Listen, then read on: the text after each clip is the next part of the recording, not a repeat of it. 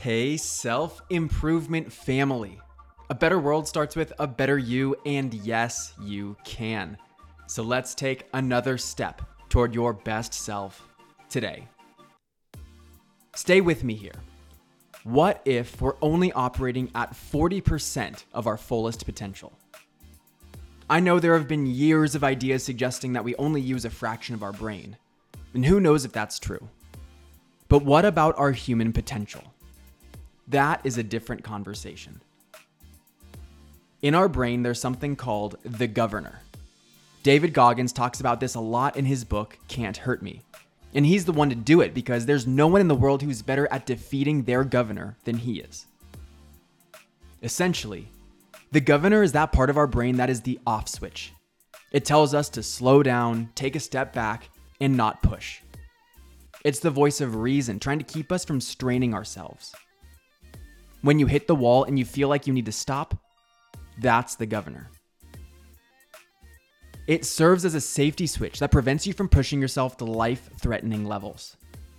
It runs your life so that you don't experience pain and suffering. But guess what? According to Goggins, this governor kicks in at around 40%. This means that your body and mind aren't even halfway to their fullest capacity when it usually stops. It's like a car engine. Many cars are capable of going well over 100 miles an hour, but the car has been programmed to cap out at 95. That's the governor.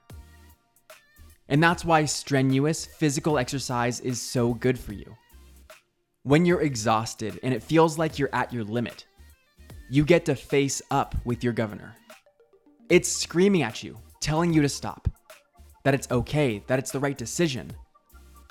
But beyond that 40% is a whole lot of untapped potential that you get to access. And you do as you get more comfortable battling your governor and dictating how you feel rather than letting your feelings dictate you. This is an intense concept, so let's make it more concrete. You know those daily fears, doubts, insecurities, and moments when you hesitate from taking action. That's your governor too. And the more that you can take action through it, to override your mind's attempts to get you to stop or quit, you open up that next level. Do it consistently, again and again, until it becomes more comfortable and it takes bolder and bolder to set the governor off. You'll find that you're taking action in ways that used to terrify you before, but now you're not thinking twice. In my mind, if you want to embrace this process and make things happen in your life, you need two things: a clear vision for what you want that fuels you, and a tangible next step to get there.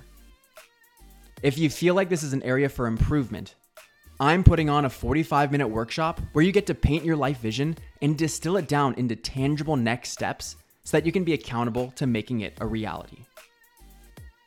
More information about that workshop is in the description of this episode. It is happening live on Thursday, August 31st. I'm Brian Ford, and you grew today. Let's do it again tomorrow on Self-Improvement Daily.